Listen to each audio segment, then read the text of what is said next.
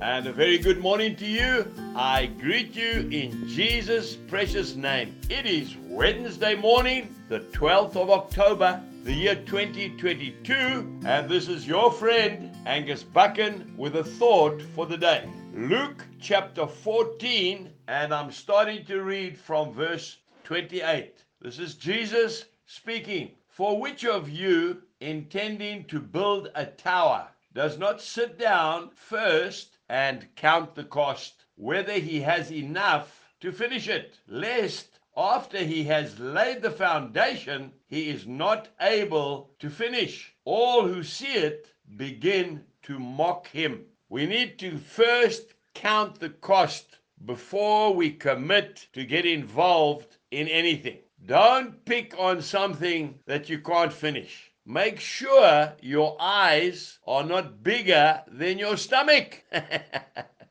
You know, it is very offensive to go out to a restaurant and to receive a beautiful dish of food from the chef, one that you have dished up for yourself, and then you're not able to finish the food. Don't do that, because that's very offensive.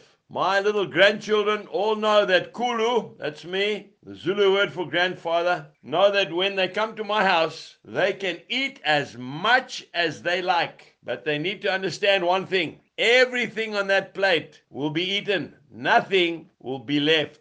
Why? Well, probably the way I was brought up. There's too many hungry people around the world. So if you can't finish the food, then take a smaller portion. If you can't afford to buy something, young man, then don't buy it. If you can't pay for it, don't buy it. That's how you get yourself into trouble. When you commit to follow Jesus Christ, it will be the most important decision of your entire life.